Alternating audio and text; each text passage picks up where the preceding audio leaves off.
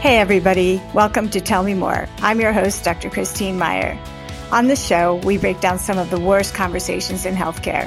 Why? Because I believe that together we can build better ones. Hi everybody, welcome to this week's episode of Tell Me More. Today, our guest is Hannah. Hannah has had quite the journey to a diagnosis of rheumatoid arthritis, which impacts so many people and impacts the quality of life of so many people. Hannah's story is unique because, as she just told me in the pre-show, her journey has been a winding road. Right, Hannah?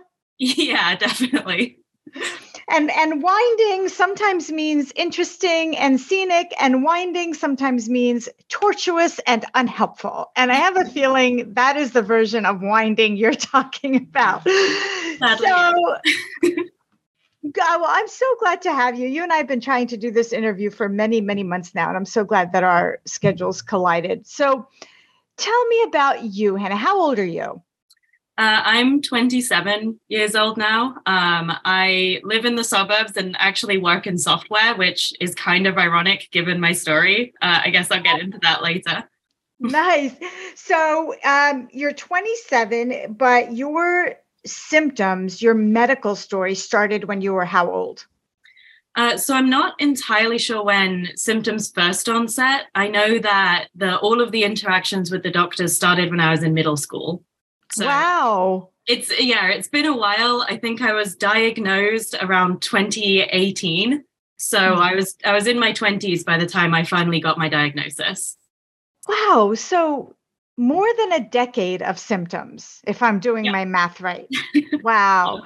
Okay. So tell me about your first recollection of sort of like, I don't feel good, like something's wrong. What's your first memory of that?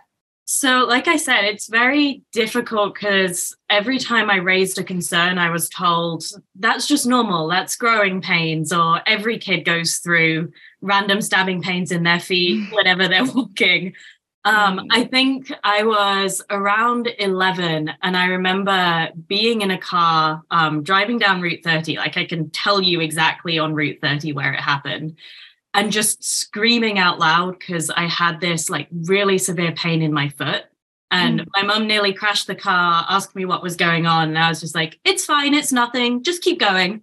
And it just sort of, that memory sticks out just because it was so severe that the next day I was like, maybe I should see someone. Because none of my friends scream from their normal growing pains. Oh my God. But you're a kid, like you're not really sure. You just know something was weird. And, I imagine that most kids your age just want to move on. They want to get back to whatever it was they were doing and not worry about their random stabbing foot pain.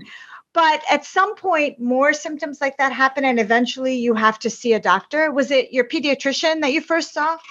No, so this all came to a head actually when I was in middle school because it was around December and I developed morphea scleroderma on my ribs. So went through the primary care and the dermatologist and finally ended up at a rheumatologist at this pediatric institute. And so she was treating me for the morphea, but each doctor that I'd seen, I sort of raised like, hey, my joints keep getting more and more painful. Like some days it's really difficult for me to bend my hand enough to hold a pencil. What's going on there? And every single one of them in that series told me, that's fine. That's just growing pains. It's totally normal. Basically go home and deal with it. Wow. So tell me, I was going to say, tell our listeners what morphea scleroderma is, but that would be disingenuous because I don't know what morphea scleroderma is. So can you tell me about that? Yeah. So for me, at the time when it first onset, it was really no big deal. It's just a patch of discolored skin on my ribs at that point. So it just looked kind of like a bruise, but it didn't hurt. So it really was no big deal. They sent me home with hydroxychloroquine and I just treated that like vitamins and went on about my day. Wow. So hydroxychloroquine by mouth? Yep. Yeah. I had 2 pills of hydroxychloroquine every day from middle school through to the middle of 2020 when I developed macular decay from it. So it started damaging my eyes and had to come off. Whoa. Okay. So here's a giant, pin turn in your winding road. So you have this skin condition. It's arguably no big deal, but it's obviously some kind of big deal because you go on hydroxychloroquine, which has gotten a lot of press in the last, 3 years because its brand name is Plaquenil, which, as an aside, does not cure COVID. But you end 2020 was fun with that prescription. Right. People were like hoarding this stuff. Oh my God! So your pediatric rheumatologist prescribes this. Mm-hmm. And in your mind, you're like, okay, this is what I'm supposed to take for this morphea scleroderma, and you move on, right? But along that way, you're having problems with your hands and holding a pencil. Yeah. I vividly remember every night I would dread bedtime because I would have nothing to distract me from how much pain there was. So I kept like making up stories in my head to explain it. Like maybe I fell down and just forgot about it, or maybe I ran into a door and like forgot, and that's why my arm hurts so bad.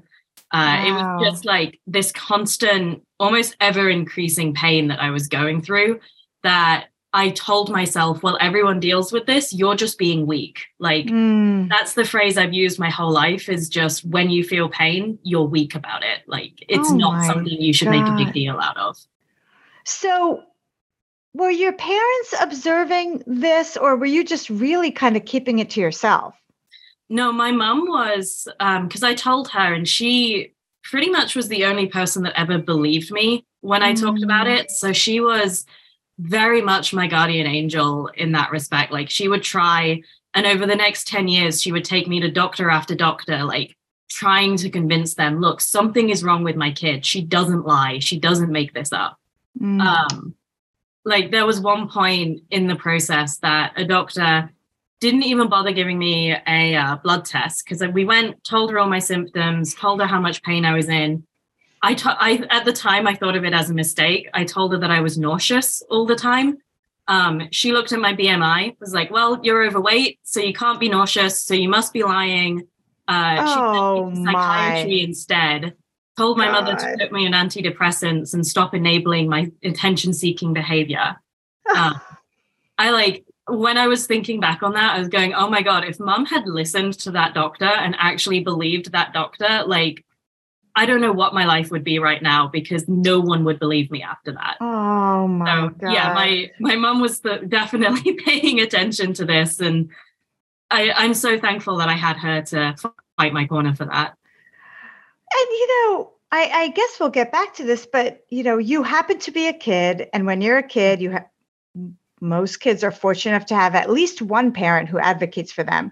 But I talk to a lot of adults that are in kind of similar situations who have to advocate for themselves and are met with very similar, like asinine commentary from doctors. And but they don't have like their big bad mom, in the background saying, oh, hell no, this is not right. So that one doctor obviously like completely misses the mark. And obviously this was many years ago, and still it resonates with you because you're still talking about, that conversation and how it made you feel.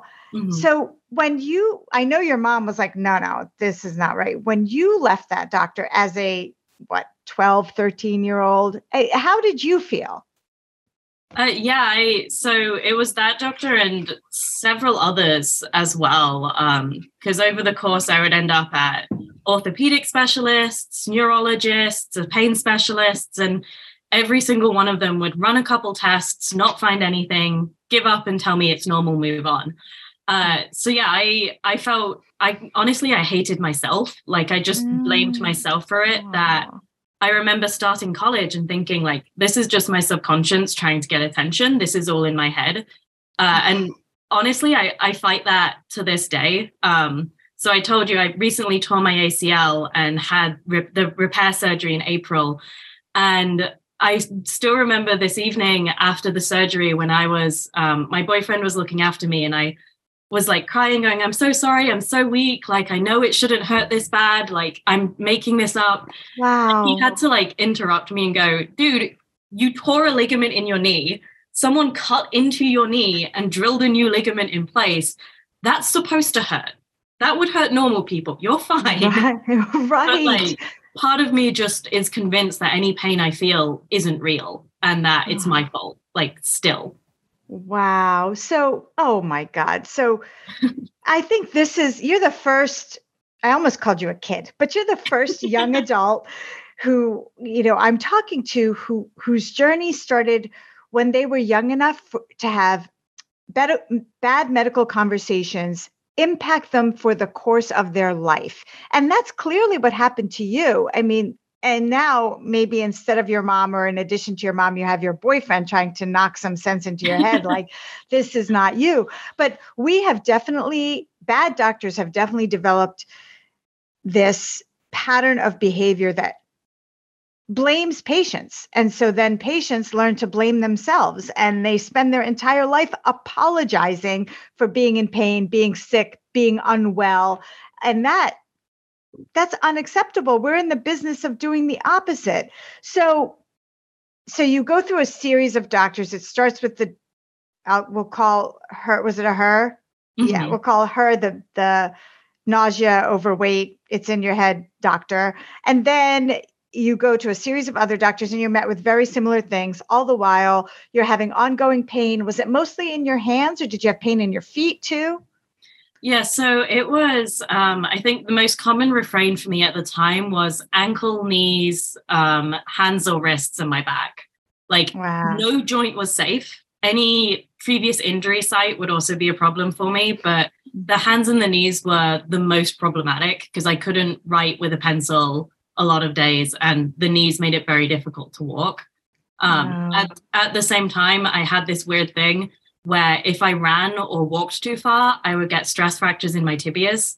And that's wow. To this day, that's never been explained. Like, I still don't know why that happens. So I still have a disabled parking pass out of fear that if I walk too far, my legs will break.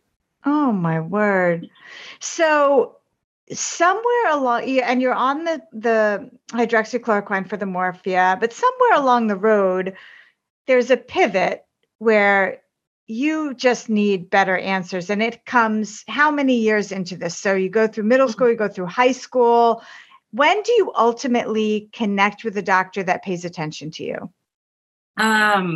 So I think the final diagnosis was 2016 for celiac. So still don't have the arthritis diagnosis yet. But this was, my mother had given up on specialists. She just decided, you know what, specialists are only going to look at, I think the phrase, if you only have a hammer, all you see is a nail. That's kind of where yes. I felt. I had this neurologist who like tested me for absolutely everything except for anything involving the immune system. Yeah. And bear in mind, I had an autoimmune condition at the time. So that's right. That's like right. A good avenue. Right. So my mother like sat me down, and I was in college at this point, and like, I hated her for this. I told her, like, stop trying to give me hope. The only thing hope ever does is hurt me. This is stupid. I hate you. But she like put up with my abuse and made me write down every single symptom in a timeline, like what month, what year did this first start? And then categorize it by like area. So here's neurology, here's ortho. And we went to this new primary care doctor. And like, I still remember handing over this massive packet of information and just begging her to just review this with an open mind and just say any random idea that comes to her head. And she said, I'm going to test you for celiac disease, which was a simple blood test, like one very quick blood test. I got the results pretty much the next day. And it said, like, yes, you have celiac disease. So when I eat gluten, my body attacks it and then moves on to attack itself. For most people, it's GI, so it can cause nausea. And then mine moves on to attack my nervous system. So migraines, fibromyalgia, pain. And it can also then trigger the joint issues I was having. It was really funny. I got this phone call and I told all my friends, like, hey, I've just been diagnosed with celiac disease. I can never, ever eat gluten again the rest of my life. And everyone was apologizing to me. And I was just giggling for like a month straight because it's like, 8 years. You had an answer. Pain, and it's like, I have a chance to be healthy. I have a chance to be like a healthy person. So yeah, that was the very first time I ever felt believed, because I had this blood test that was like my shield from all of these accusations. So she sent me to GI, who again was just like, yeah, the pain you're feeling is real and treatable. Let's treat this. But it didn't really get rid of the joint pain. It helped with about half of my symptoms, but didn't really help with the joints. So about a year later, she was like, we should be seeing something by now. I've got a friend in rheumatology who I trust, so you're going to go and see her. And so like after that, I pretty much pick a specialist based on my other specialists recommending them. So she sent me to this neurologist, rheumatologist, who did a bunch of tests and everything was still coming back clean. The morphia was pretty much dormant, under control. My legs hadn't broken in about 3 years, mostly because I hadn't walked or run that far in 3 years. Like everything looked fine. But she asked me to give her every joint of mine that hurt and ultrasounded them and did a Vectra blood test, which measures like hormone levels as well. And those finally came back showing inflammation and showing that there were issues going on. So that was when I got the diagnosis. I have seronegative rheumatoid arthritis. So it's the blood tests that typically diagnose rheumatoid arthritis were coming back clean for me. So it was just like this stubborn thing hiding in the background, still damaging my joints. Right. And so, yeah, I don't know what I would do without my team right now, but they've definitely helped me live an almost normal life. So there's so many parts of your story that are just critical for patients and those of us practicing medicine. I want to talk about the seronegative piece for a second, because there was a time, and I think I've talked about this a lot on this podcast before, but there was a time when doctors did not have any tests whatsoever. There was no blood test, there was no CAT scan, there was no x-ray, there was no nothing. There was basically the patient, their hands, their ears, their eyes, and doctors made diagnoses without the assistance of these ancillary tests. And I'm not saying that was better medicine back then, but I would say there was less reliance on medical testing back then, and people used their clinical skills and their history taking skills and their instincts a lot to the good of patients, a lot more, I should say. So in your case, you had, like, if we're making a spreadsheet, you have this massive spreadsheet of symptoms. A lot of them, many of them are autoimmune. And I think you were getting at this before. If you have one autoimmune condition, you are much more likely to have other autoimmune conditions, right? Yeah. So you have arguably two autoimmune conditions now, the morphia and the celiac. But this one, negative blood test could have stymied tons of doctors, primary care doctors, rheumatologists. If the test is negative, you don't have it, period. But it takes this astute doctor to set aside the negative rheumatoid factor test and do a few other things and ultimately give you the correct diagnosis. So were you on the Plaquenil still at this time? Yep. Yeah, I was on Plaquenil for the full 10 years. Wow. So that's so interesting, because for a lot of people with rheumatoid arthritis, I think, and I'm not a rheumatologist, but I think Plaquenil is like the first line treatment. So you should have been doing okay in terms of your rheumatoid arthritis, but you weren't. Yeah, actually, how I found the medication that works for me is a kind of a crazy story in itself. Yeah, please. Because we tried a number of different things for the RA, and I do have fibromyalgia, which complicates it, because it's like, okay, which one is causing this pain and which one's causing that pain? Right. So I went through the standard Plaquenil and methotrexate and all of those. We kept increasing the dose of methotrexate up and up and up.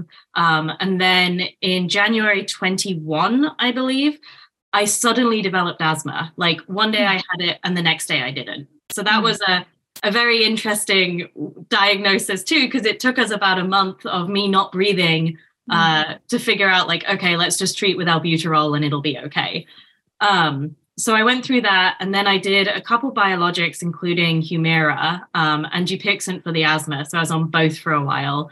My sister-in-law is a pharmacist, and she just loves to look into rheumatology and everything. So I'll sit down and just tell her all my symptoms just on a free afternoon.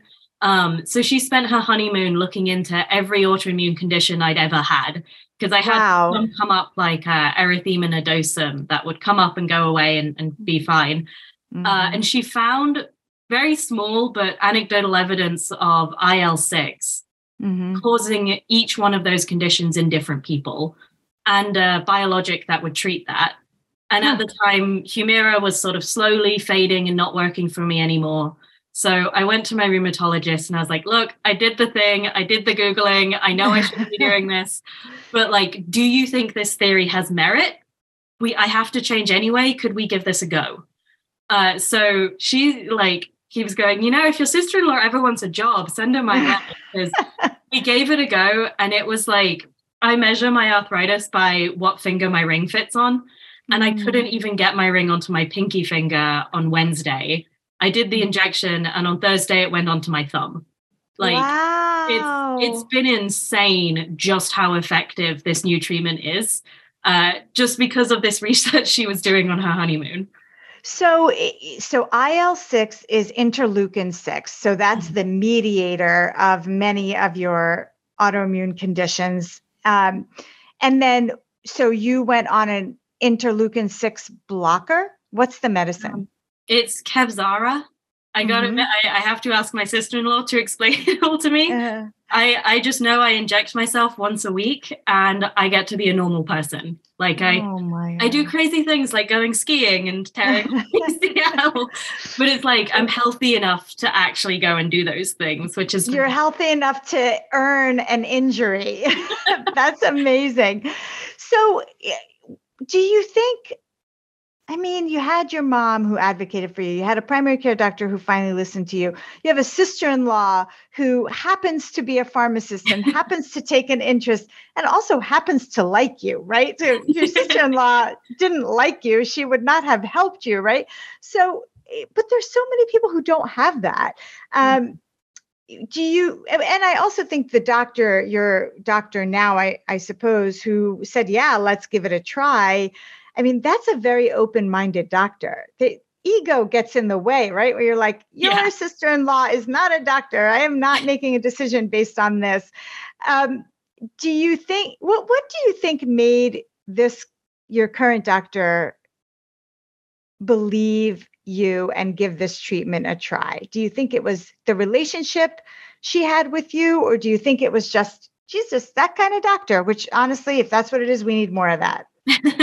Honestly, I do have a great relationship with her. We never thought I would ever be able to even date. So like the second I actually met someone, she was one of the first people I told. I was like, look, I can do this now. But I do genuinely believe she's just one of those types of doctors because of like her willingness to say, okay, the blood test says you don't have arthritis, but I don't believe the blood test. I believe you. Let's go get these scans, get these other tests and see what works.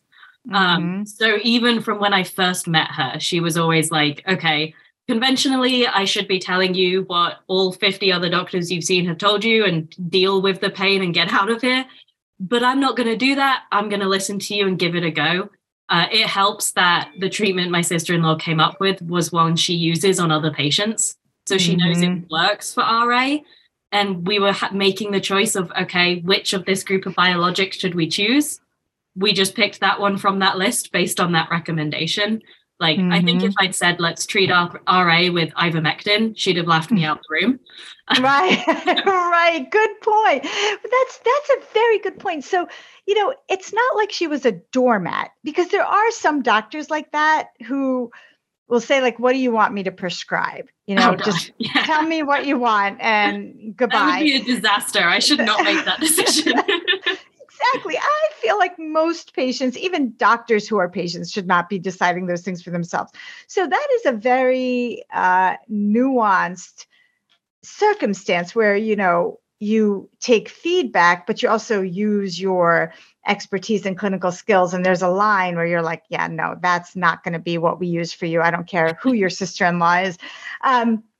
So obviously this particular doctor had and continues to have a very impactful presence in your life, in your day-to-day life, right? Yeah.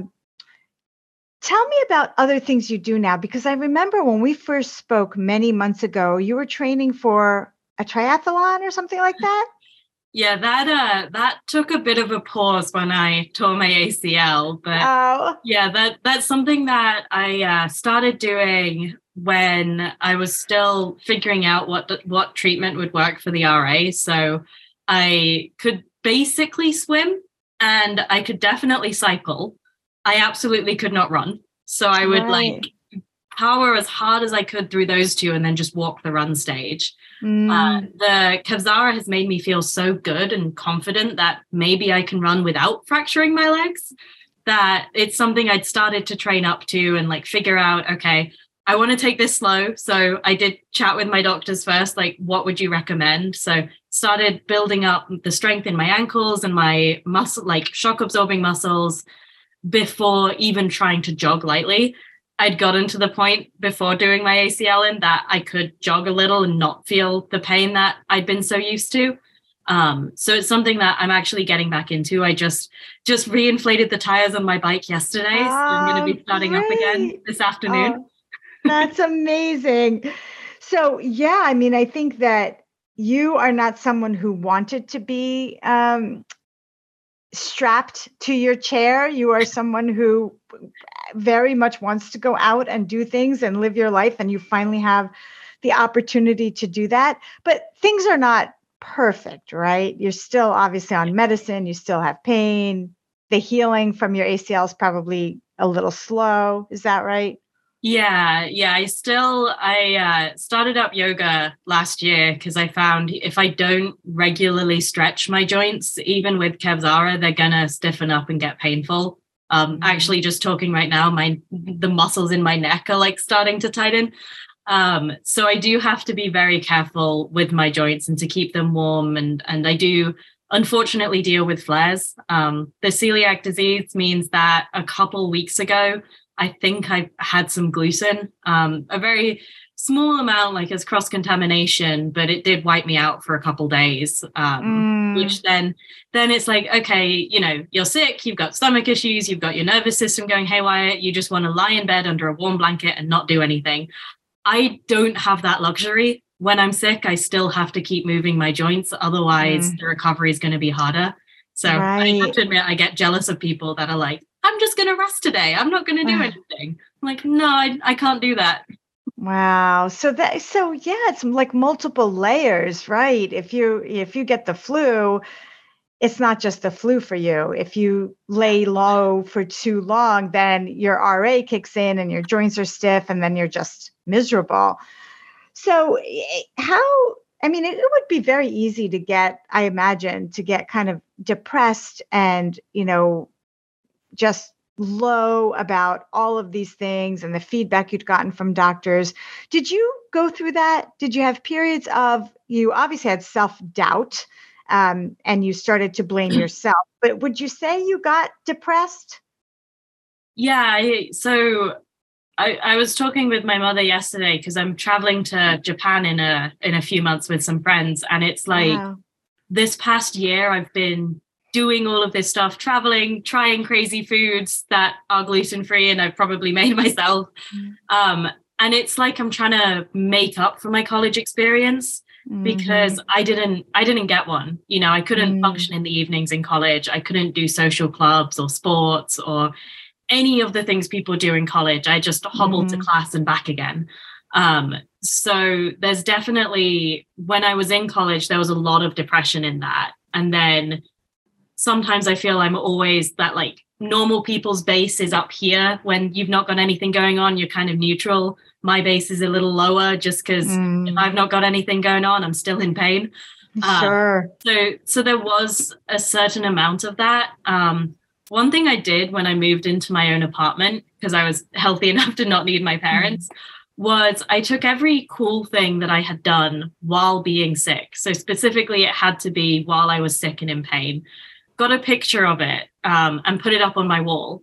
And so now whenever it's getting me down and I'm thinking, all this stuff is wrong with me, I can't do anything or whatever, I can just look at that wall and be like, actually, I still did this cool stuff. I still did this triathlon or took this trip to Italy while being this sick. So it's like, if I could do all of that while feeling that bad, what excuse do I have today? Like, things are pretty good. How amazing. That is so inspiring.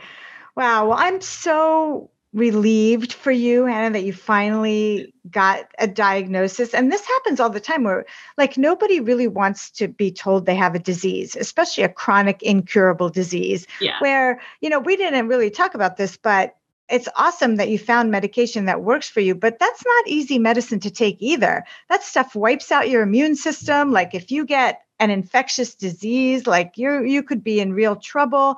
I mean, it's a loaded diagnosis to be straddled with at 28 years old, and you're handling it with just tremendous grace. So if you had to, I'm going to ask you kind of a two-part question. So if you were going to give patients a piece of advice about navigating the autoimmune minefield of diagnoses, what would your advice be?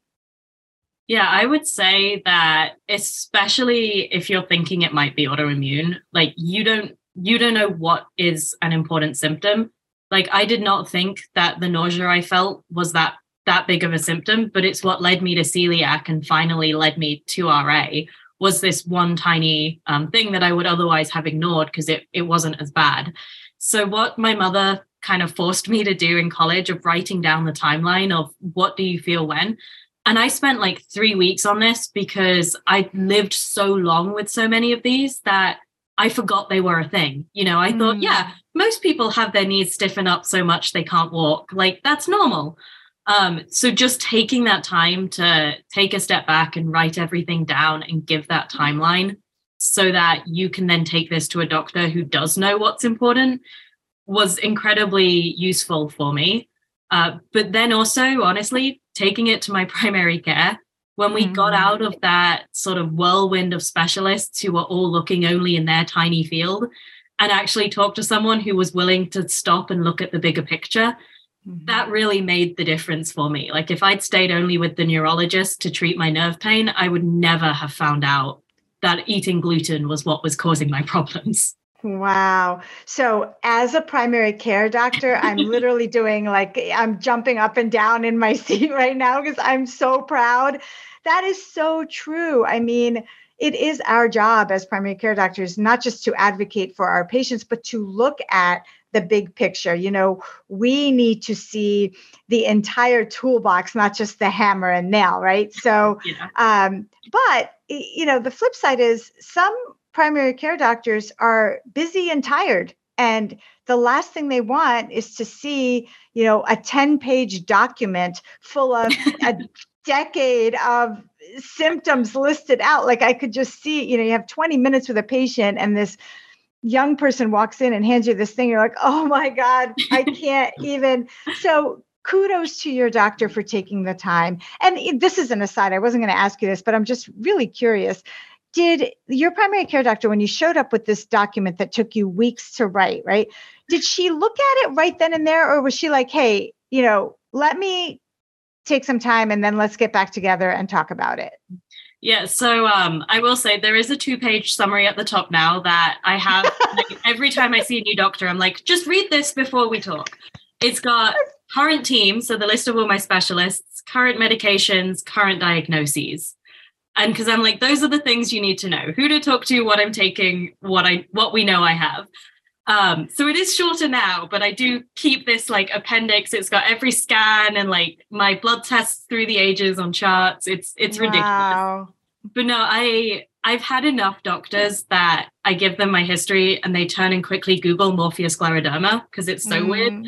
And kudos to the doctors that were brave enough to tell me they had no idea what this super rare autoimmune condition was. Yeah. But so we gave it to the nurse taking my blood pressure and we're just like, hey, could you give this to her? Like, slip it under the table before she comes in so she's prepped. But no, she read it there and said, like, I might call with questions and follow up. But she did read it very quickly and go, let's test for celiac and then I'll read further later. Wow. So yeah, So like I that's, said, she's awesome. that's basically like a combination of like, it doesn't have to be like, okay, let me just sit down and carefully read line by line and go through this with a fine tooth comb right at this visit. And it also doesn't have to be, I don't have any time for this kind of stuff. It can be like, let me get as much information as I can from you in the time we have, but also take this back and spend a little time when I have it to read through things. I find it, for me, it is a lot of pressure to try to read through a bunch of medical records right at the time of a visit with a patient because our time is so limited. And then, you have another patient after you and you don't want to keep people waiting. So I do two things. One is I try to get as much of that information way ahead of time as possible. So if I see a new patient on my schedule and it looks like they have, a super complex history, I will try to gather all of that data. And from the patients who are smart enough to have it written out, it's super helpful. I'd get it ahead. Or I am not ashamed to say to people, listen, I'm a really slow reader. I'm going to need a couple hours. So let me take this back and get back to you. And I really enjoy, and this sounds so nerdy, I enjoy like in the evening after my work is done, taking, a report like yours and just putting my readers on and just really reading it almost like I'm reading a mystery novel, like digging into it and like figuring out like where all of these, twists and turns happen. And I feel like I retain a lot more information as a physician when I do that. If I try to read it with the eye of, I have 10 minutes to get this patient in and out of my office, I don't get nearly as much. So I love the idea of you as the patient, put it together, offer it to your doctor, and then it depends on the doctor, right? Some are going to go after it right then. Some are going to ask you questions after, but as long as they read it, I think that's the most important thing. And then the second follow-up question is for healthcare providers. I mean, obviously you're not a doctor, but in your experience with doctors, if there was just one piece of very simple advice you would give to someone who has a patient before them who has a litany of seemingly unrelated complaints that they need to sort through, what would you tell them the biggest don't do is? Don't do X. What would that be? Yeah, I definitely say don't tell them it's normal. Like, just because you can't prove the cause of something doesn't mean it's something that I should just have to take back. One thing that stuck with me was when I was in high school, the morphia scleroderma I had mutated. So it became morphia profunda or profound morphia, which means it stopped being at that superficial layer of skin and went underneath and started attacking my connective tissue. Oh. On paper, on textbook, this condition that affects 0.03% of the population does not cause pain. The reason I bring up the 0.03% is you can't tell me that you are 100% certain that it never does this. And I went to a doctor at the time who didn't know all of my other medical history because I was like, look, I'd had a kidney stone the year before from a medication the neurologist put me on. So I was like, look, can you check if it's that? Can you find out why my side is so painful? And she just told me like, look, everyone has something that they've got to deal with. No one's 100% normal. This is probably just one of those things. And so I then spent the next 3 years getting an epidural every 3 months because the pain was that bad. Lord. Until I finally saw a new morphia specialist who was like, yeah, put this cream on it and in a month you won't feel any pain. And it was like that doctor, it just stuck with me. No one's normal. Everyone's got this one thing. Because she ran 2 tests, found I didn't have a kidney stone or a UTI, and therefore it couldn't possibly ever be diagnosed because it was outside her specialty. So like, just don't say that. If you don't know the cause, don't tell the patient, just deal with it. You're going to have this for life. Right. Maybe just send them to a different doctor. Exactly. Oh, yeah. I'm just speechless at that. And so that's the obvious don't do. Don't tell someone, well, this is your lot in life. Just get used to it at 20 something years old. This is what you're going to live with forever. Don't do that. What about the do's? What would you say the most helpful thing any doctor did for you was? I mean, beyond just sort of listening, I think I can tell you exactly what I was wearing every time I had a doctor say the words, okay, your pain is real, let's treat this. The most recent being that Morpheus, that scleroderma doctor who was like, okay, your pain is real. On paper, this should not be happening, but I believe you when you tell me your pain is real. Let's treat this. Like, I actually was crying in happiness when I went home because he said that. And that was like 2 years ago, I think. So I already had my RA treatment, but it was still that meaningful to me. Wow. And when they just say that and take that moment to be like, look, you've probably seen a ton of specialists. You're probably expecting me to call you a liar and send you home. I'm not going to do that. It's real. Let's find the cause. And the follow-up to that being, if you can't find the cause, acknowledge that. My rheumatologist is great because if I show her something and she doesn't know, she's like, all right, I think this might be in that specialty. Let me send you to someone who works in that specialty. And she's totally fine admitting, yeah, sometimes I don't know what's causing something. That doesn't mean it's not real. Let me give you someone who might know what's causing it. I think that your episode is going to be called I Believe You, because to me, I think that is the quintessential bit of your story, is to get such relief from a doctor just saying to you, I believe you. Those 3 simple words. I mean, and honestly, sometimes we do believe you. We just don't say it, and I think just saying those words and validating a patient's symptoms or troubles or fears or whatever the thing is can be the most helpful thing of all. And I'm thinking back, I can't remember the last time I said those 3 words to a patient, I'm ashamed to say, and I'm going to put it on the top of my list now because I don't know. I feel like sometimes we're like, oh, it's implied.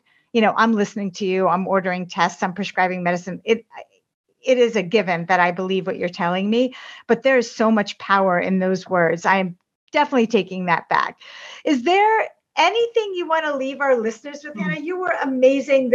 I'm so happy that you are better and doing all of the things and out there tearing your ACL. I hope you don't do that again, but I'm kind of glad you did in a weird way.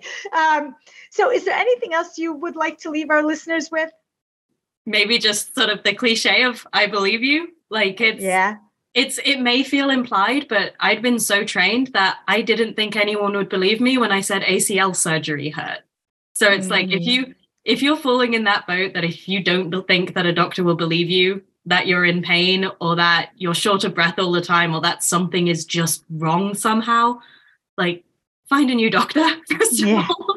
Find one that you have faith will listen to you, and just try and remember everything so that you can talk to them. But keeping the faith is definitely difficult when you're dealing with that. Excellent. Excellent advice. Hannah, thank you so much for taking the time to talk to me today. To all of our listeners, if you have a story like Hannah's or any story about a medical conversation that went badly or went well, I want to hear from you. Please email me, Christine@ChristineMeyerMD.com. Hannah, thank you so much. It's been a pleasure talking to you. Yeah, thanks for having me. Thank you so much for listening. Are you ready to join our conversation? Just go to Facebook and search Christine Meyer MD. Follow us to join 14,000 other people committed to creating better conversations in healthcare.